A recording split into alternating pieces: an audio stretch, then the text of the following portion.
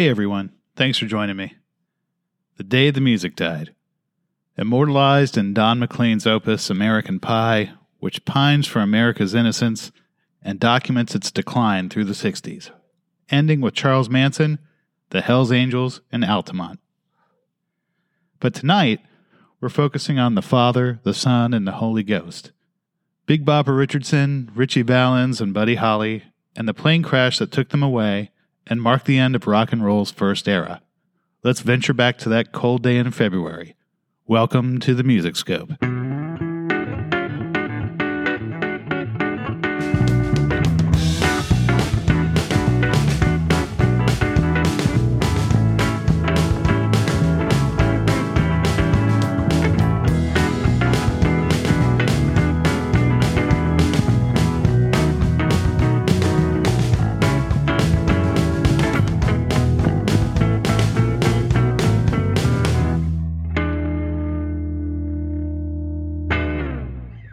The song American Pie is about the loss of the Big Bopper, Ritchie Valens, and Buddy Holly, and the continuing aftermath that followed.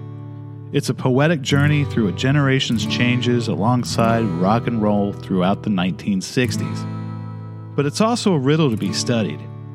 For a long time, I didn't know why February made him shiver while he was delivering papers, or who the Father, Son, and Holy Ghost are supposed to be, or why those good old boys on the levee would say that it would be the day that they'll die. Why is all this stuff so dramatic and important? Well, the plane crash that inspired the song marked the cultural end of rock and roll's first incarnation.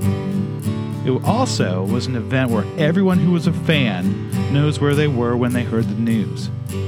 It was also the end of three artists who were innovative and on the verge of doing so much more. Let's start with them.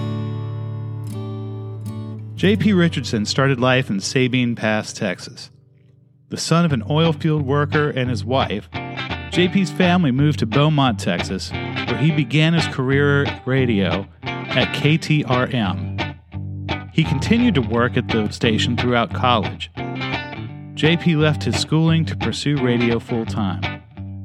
Although shy and reserved in his personal life, J.P.'s on-air personality was much larger. His deep baritone and use of teenage slang made his on-air appearances popular, and he worked his way into his own show in the 3 to 6 p.m. slot.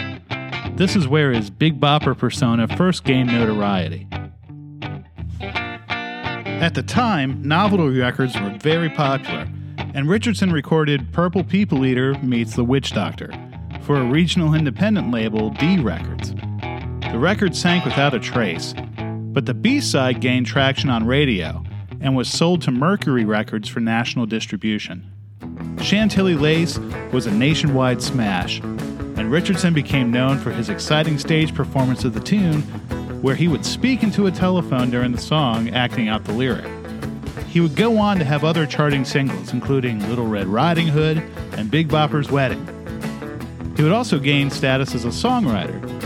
He wrote hits for other artists, including Running Bear for Johnny Preston and George Jones's first big hit, White Lightning.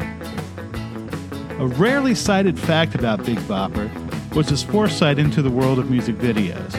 He actually coined the term music video and filmed a performance of Chantilly Lace. He predicted that in the future, it would be common practice for musicians to record performances of their songs.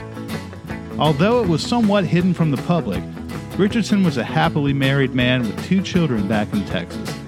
He had left his job at the radio station when Chantilly Lace received national attention. To support his young family, he toured constantly. In early 1959, he was offered a spot on the Winter Dance Party, a tour that offered $800 a week. That would be equal to roughly $8,000 today. It was a sum that he just couldn't pass up.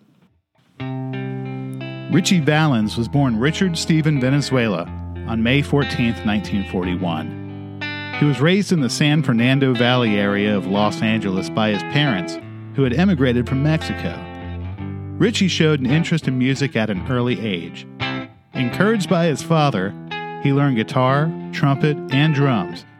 While he was in junior high, there was a mid-air collision over his town of Pacomia. Debris from the crash landed on his school playground, and and it killed several of Richie's friends and instilled a lifelong fear of flying in him. At 16, Valens joined his first band, playing the guitar. When the singer left, Richie stepped in and took over. He would often improvise lyrics and extend songs with new riffs. His proficiency on the guitar and the blending of rock and jump blues with traditional Mexican mariachi influences created a regional buzz. That caught the attention of Bob Keane, who signed Richie to Del-Fi Records in May of 1958. Soon after, Richie recorded his first songs at Gold Star Studios with members of the famed Wrecking Crew. Musicians backing him up included bassist Carol Kaye and drummer Earl Palmer. His first release was Come On Let's Go, and it gained national attention. The next release was a double A-side, featuring his ballad Donna about his girlfriend Donna Ludwig, and a rock arrangement of La Bamba, a traditional mariachi song. The release was an absolute smash, and Richie became a star at the age of 17. By the end of 1958, he had left high school to focus on touring and recording. His lasting influences felt through the Chicano and Latin rock genres, inspiring such artists as Los Lobos, the Los Lonely Boys, and Carlos Santana. His work as a guitarist has been significant, infusing Spanish and flamenco styles with rock and roll. He would be the youngest member of the Winter Dance Party Tour and the youngest to lose his life.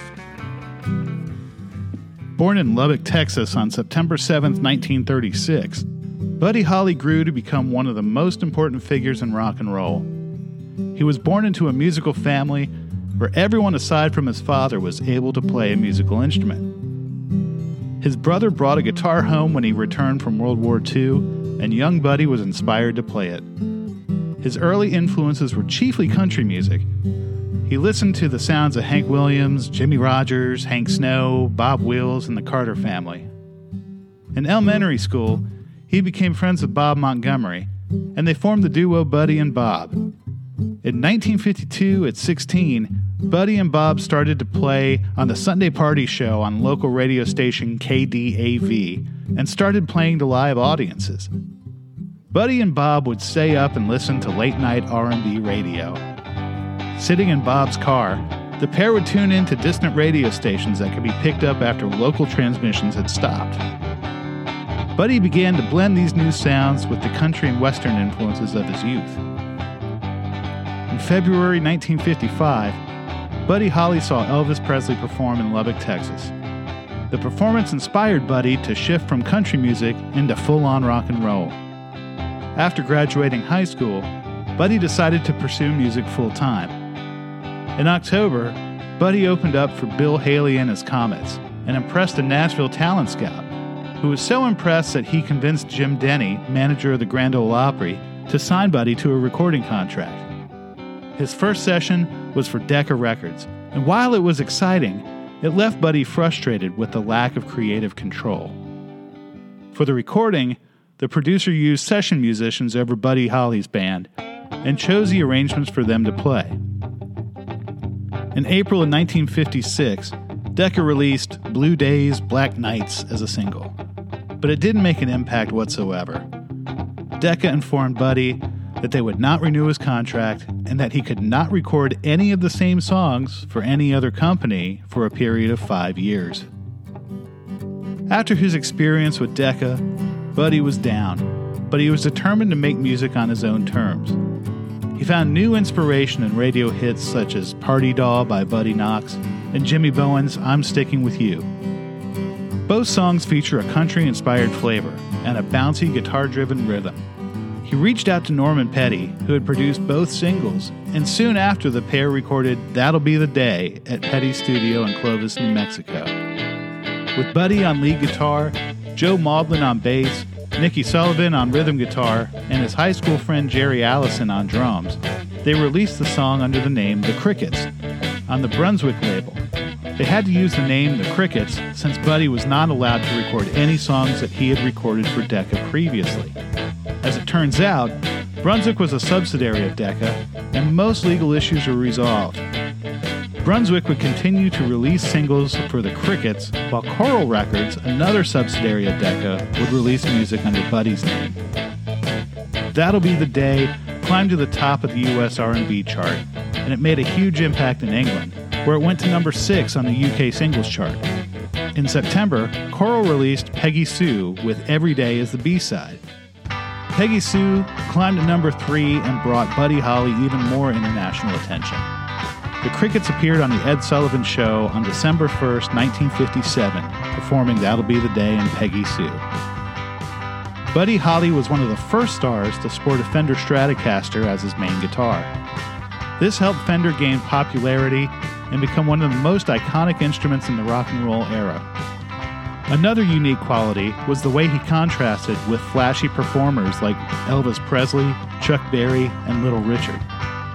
With his heavy frame glasses and humble stage presence, Buddy came across as someone you would know from your hometown. He was relatable and helped thousands of kids imagine that they too could be on stage, including a young John Lennon and Paul McCartney, whose band name, The Beatles, was inspired by the Crickets. In fact, the first song the Beatles ever recorded together was a version of That'll Be the Day. Aside from his onstage persona, Buddy was different in that he focused on songwriting and would express his desire to explore other types of music, including flamenco and soul music, even talking about doing a collaboration with Ray Charles. Throughout 1958, Buddy Holly and the Crickets worked at a frantic pace. They toured the world, often putting on 2 shows a night. They also continued to record and issue hits like Oh Boy, It's So Easy, and Rave On. During a visit to a music publishing office in New York City, Buddy Holly met the receptionist, Maria Santiago. He asked her out that day and proposed to her on their first date. By August, they were married. Holly's manager, Norman Petty, disapproved of the wedding because he felt it would alienate Buddy's female fans. Buddy had begun to question Petty's money handling, and he controlled all revenue earned by the band. Maria began to accompany the Crickets on tour. Her official title was secretary. She handled the band's equipment, logistics, even their laundry. But she also collected revenue and kept the money with them instead of transferring it over to Petty. Holly hired a lawyer and began the process of reclaiming his royalties. In the fall of 1958, having relocated to New York to be with Maria, Holly returned to Clovis, New Mexico for a recording session. While there, he produced a session for Lubbock, Texas DJ Waylon Jennings. Buddy had become interested in production, especially in expanding the production values of his songs, and he even recorded 4 of them with an 18-piece orchestra that October. It would end up being his final recording session. In December, Buddy Holly finally left Norman Petty as his manager. The Crickets stayed with Petty, but their split with Buddy was amicable. Buddy had settled in New York, and the Crickets remained in Texas, and they would continue to record and perform for years to come. In January '59, Buddy Holly was set to go on the Winter Dance Party Tour. He needed money because his assets were frozen due to litigation with his former manager. No longer having the Crickets, he assembled a new band, and it included Waylon Jennings on bass. Waylon stayed at Maria and Buddy's apartment before he and Buddy met with the organizers of the tour. The tour would begin in Milwaukee, Wisconsin on January 23rd. The tour was set to cover 24 cities in 24 days throughout the Midwestern U.S. The organizers were in such a rush to get the tour on the books, they booked whatever venues they could, wherever they could. This caused the tour to zigzag all over the Midwest, sometimes double backing on itself. Now, this was before most of the interstates had been built, and some stops had distances of up to 400 miles between them on winding back roads. They also had not considered the freezing temperatures of the Midwestern winter. The tour's transportation was reconditioned school buses, and they did not have adequate heat. Both Big Bopper and Ritchie Valens became sick. The tour's drummer, Carl Bunch, caught frostbite in his foot and had to leave the tour. Buddy Holly, Ritchie Valens, and Dion took turns playing drums for each other's sets. On February 2nd, the tour stopped at Clear Lake, Iowa, for a negotiated performance at the Surf Ballroom. Buddy Holly arrived frustrated. The tour's transportation conditions were awful, and he faced a 365-mile drive to Moorhead, Minnesota. Fed up with the long, freezing routes between shows, he chartered a flight to Fargo, North Dakota for him and his band to be picked up before the next gig in Moorhead. This would give them time to rest, and he wouldn't have to endure the freezing bus temperatures. The flight's pilot was Hubert Dwyer, a 21-year-old who had dedicated his life to flying. After the show, Big Bopper Richardson and Ritchie Valens asked Waylon Jennings and guitarist Tommy Allsup for their seats on the plane. They both had the flu and needed the rest. When Buddy learned that Waylon had agreed to give up his seat, he said, "I hope your old bus freezes." And Jennings replied, "Well, I hope your old plane crashes." It would haunt Waylon for the rest of his life. Valens and Allsup flipped a coin to see who would get in the seat. Valens won, and is reported to have said, "That's the first time I've ever won anything in my life." The plane was boarded and took off at 12:55 a.m. The weather was reported as light snow. However, it was deteriorating along the flight path. Around 1 a.m., the plane's taillight descended and eventually disappeared. The tower was unable to establish radio contact. Later in the morning, another flight took off to trace the flight path of Dwyer's plane. They found the wreckage at 9:35 a.m., roughly 6 miles northeast of the airport. It had hit the ground at approximately 170 miles per hour, and Holly and Valens' bodies lay near the wreckage, having been ejected. Richardson had been thrown across a nearby fence into a neighboring cornfield. The pilot remained in the wreckage. All of them had died instantly. Back in New York, Maria Holly heard of her husband's death via newscast and suffered a miscarriage shortly thereafter.